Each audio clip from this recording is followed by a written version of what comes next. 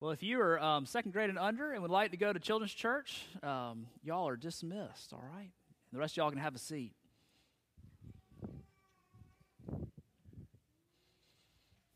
if someone will grab the lights for me, I'd appreciate it.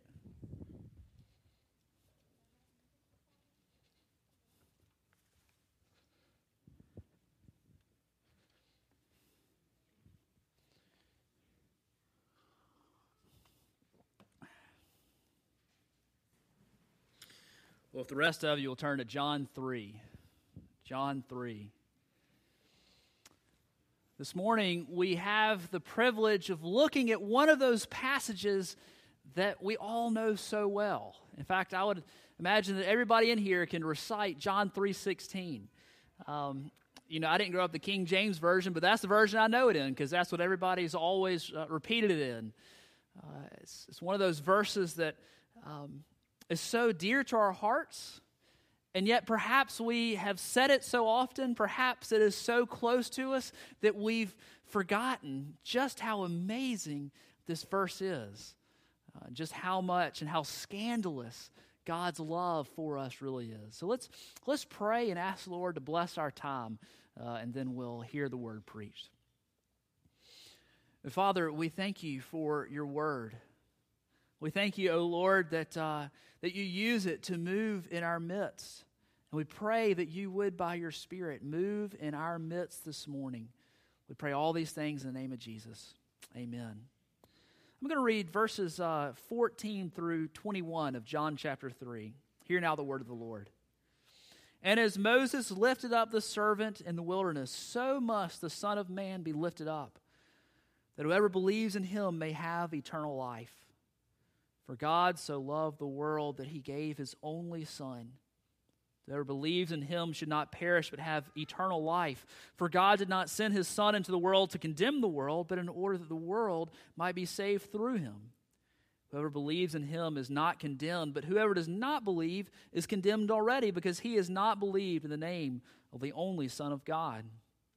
And this is the judgment. The light has come into the world, and the people love the darkness rather than the light, because their deeds were evil. For everyone who does wicked things hates the light and does not come to the light, lest his deeds should be exposed. But whoever does what is true comes to the light, so that it may be clearly seen that his deeds have been carried out in God. The grass withers, the flowers fade, the word of our God, however, it shall stand forever. Perhaps one of the most remarkable things about this passage we actually find in verse 17. It's contained in 16, but it's explicitly stated in verse 17. And here we find that God sent his Son into the world. Now here's the thing, if we just knew about the world what we know about the world, and then we were to learn that God was going to send his Son into the world, there's no telling if that would be to help us or to bring judgment. I had in 12th grade, I took calculus, and it was a tough class, and I had to take it again in college. I didn't do quite as well as I should have in the first go-around. But we had this teacher who wasn't really good at controlling the class, and we had this really, really rowdy class, and there was always bickering, fighting, lots of talking always in class. And do y'all have, kids, do y'all have in your classrooms, do y'all have these intercoms that you can push? I can't see you, hold on a second. Do you have those intercoms that you push and you can talk to the front desk? Well, we had these at my school. And so the teacher could push a button on the wall, and then you hear this beep, and then you just say, what do you want? And or the secretary downstairs could push the button, and it would go beep in the classroom, and so you'd know that she was talking to you and that she could do everything that was going on. All right, so one day our teacher decided to go downstairs. Terrible idea.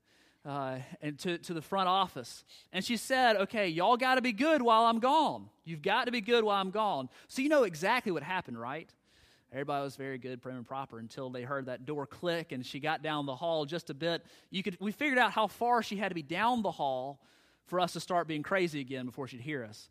And so as soon as she got down the hall, we started being crazy again.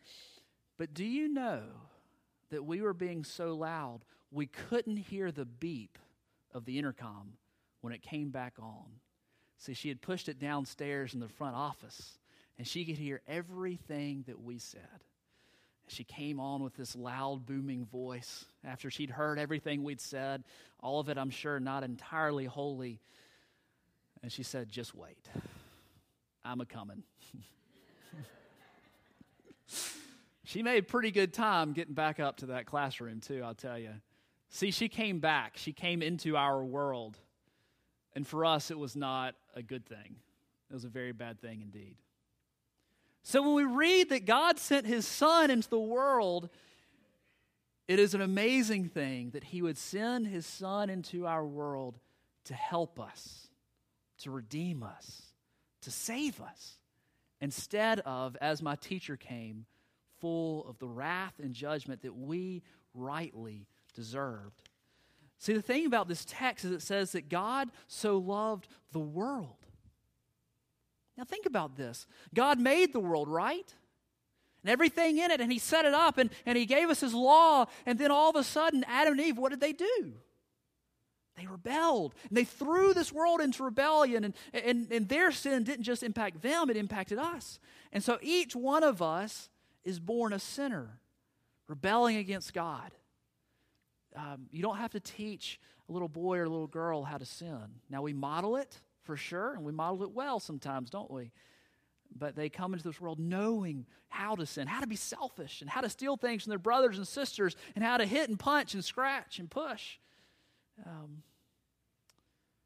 But this is the world that God loved. There's no reason that he should have loved this world. This world had rebelled against him. This world said, "I don't want anything to do with you, God."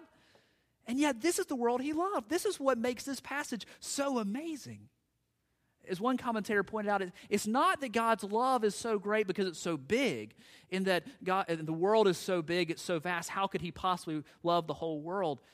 Well, God made the world. He made the 300 sextillion stars out there. And so if we just think about our one little planet, it's entirely, it's very small compared to what all God has made. What makes it so amazing that God loves this world is that he loves a world that's gone so bad. Kids, I want you to think about if... we got any dog lovers here? Got any dog lovers? Got a few? Yeah? All right, so imagine you've been pestering your parents. Don't pester. That's a bad word. Ask politely for a while. You've been asking politely for a while, "I need a dog. I need a dog." And so finally, your mom and dad, they take you to the pound, to the Humane Society, and they say, "You can have any dog you can find." They've got 3 dogs. All right, so you get to the first dog, and it's a golden retriever. And it's a sweet golden retriever. And it looks up with you, those puppy dog eyes, and it starts licking your face, and it's so excited. It's got a healthy coat, and you say, "This is the dog that I want." And so your parents, they're wise, and they say, "Okay, we're going to look at the other 2 dogs just to make sure." So you get to the second dog, and this dog is sick. That's a little black lab. I have a soft spot in my heart for black labs. I don't want a dog anytime soon. Don't bring me one, please. But I have a soft spot in my heart for black labs. And this dog's sick. And they tell you at the Humane Society, "We know what is wrong with this dog, but we can't afford to buy the medicine. It's only $10, but we can't afford to buy it." And in your piggy bank, there is a crisp $10 bill that you can go and buy this medicine this dog needs to make him well. You know that you can fix this dog. And you would know this dog would love you and that he would be by your side always. So what do? You say, "Oh, that's the dog I want." And your mom and dad, they say, No, that's not the dog. Or let's make sure. Let's just make sure. Let's go to the third dog. You know what the third dog is like? It's a raging pit bull, and it's got foam coming down out of its mouth. It lunges at you, trying to bite you. You can see the toys that have been thrown in there. All you see is the stuffing. That's all that's left. And you say, "I would never want that dog." All right, let's think about this. Let's think about who we are. Which of the dogs that we are? Are we the first dog? See, no, because we're not good. The Bible says no one is good, no, not one. No one seeks after God. We're not lovely. That's not why God loves us. But perhaps we're the second dog that's just sick, that needs just a little bit of help. He's a good dog. He's a healthy dog, except this one little problem. He just needs a little help. But the Bible says that's not even us either, because it says we are dead in our trespasses and sins. Not just sick, dead. Dead in our trespasses and sins. You know who we are? We're that third dog. We're in rebellion against God. And we don't deserve God's love. And this is what makes his love so amazing. See, it's not that we're lovely. It's not the objects of God's love that makes him love us. It is God's nature. We read in 1 John chapter 4 that God is love. It is in his nature to love people like me and you who don't have it all together, who've made big mistakes, who have made big sins.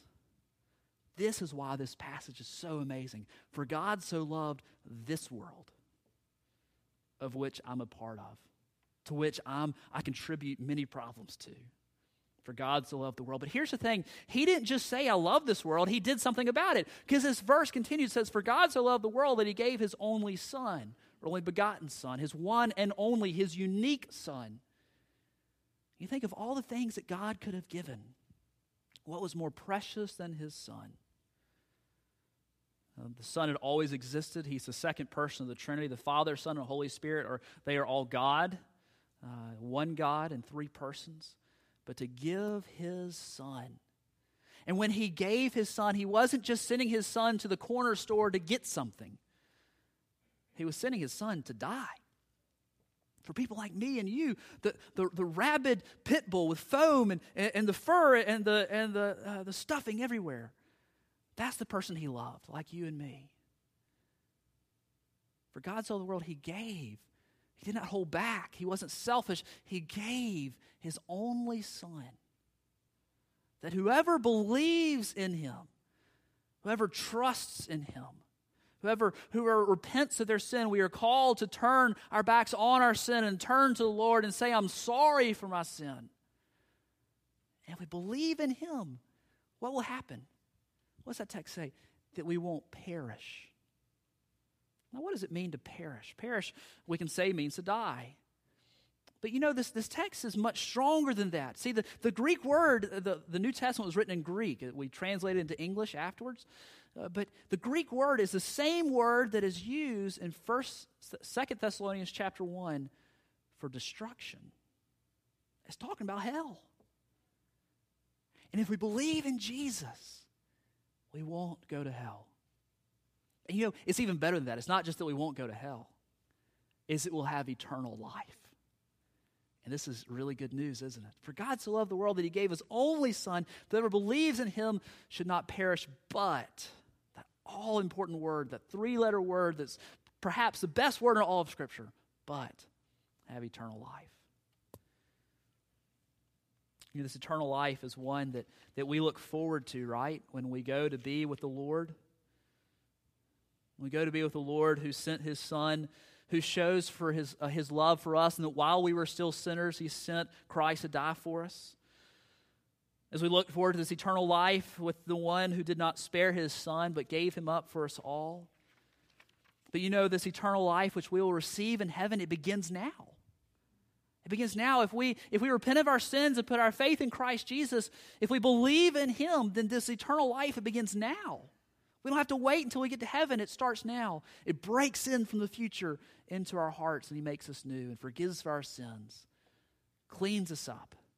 See, he takes that rabid, angry, raging pit bull, and he gives us a new heart. And he loves them. And now that pit bull has been made into a child of God, adopted into the family. That's who we were, and this is what God does in us. If we believe in him, he changes us. He forgives us. He declares us righteous. If we believe in him. For God so loved this world. In fact, we should probably translate this a little different. For God so loved, when we read so, it's not talking about the amount of God's love. It's in this way. In this way. How did he do it? He did it so. For in this way, God loved the world, that he gave his only begotten Son. My friends, have you believed in Jesus? This is our whole theme of VBS this week. The theme of this week is God's love, and God loves you and desires for you to be in a right relationship with Him. If you've never done that, not just kids, but adults too, if you've never done that and would like to know more about that, I'm going to be down here at the front of the service, after the service, and I'd love to talk to you about what it means to believe in Jesus and to receive the forgiveness of sins and to receive eternal life. Let's pray. Father, we thank you for the love of the Father, of your love for us.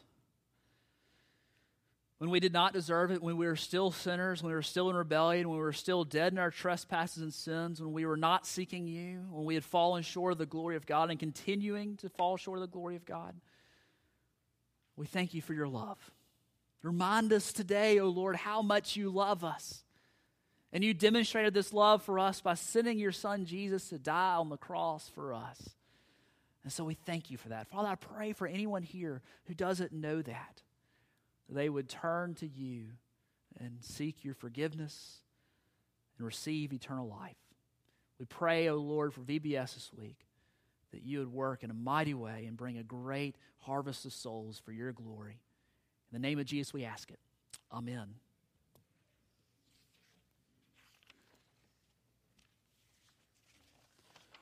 Our final hymn, I believe, is a bit of a theme for the week.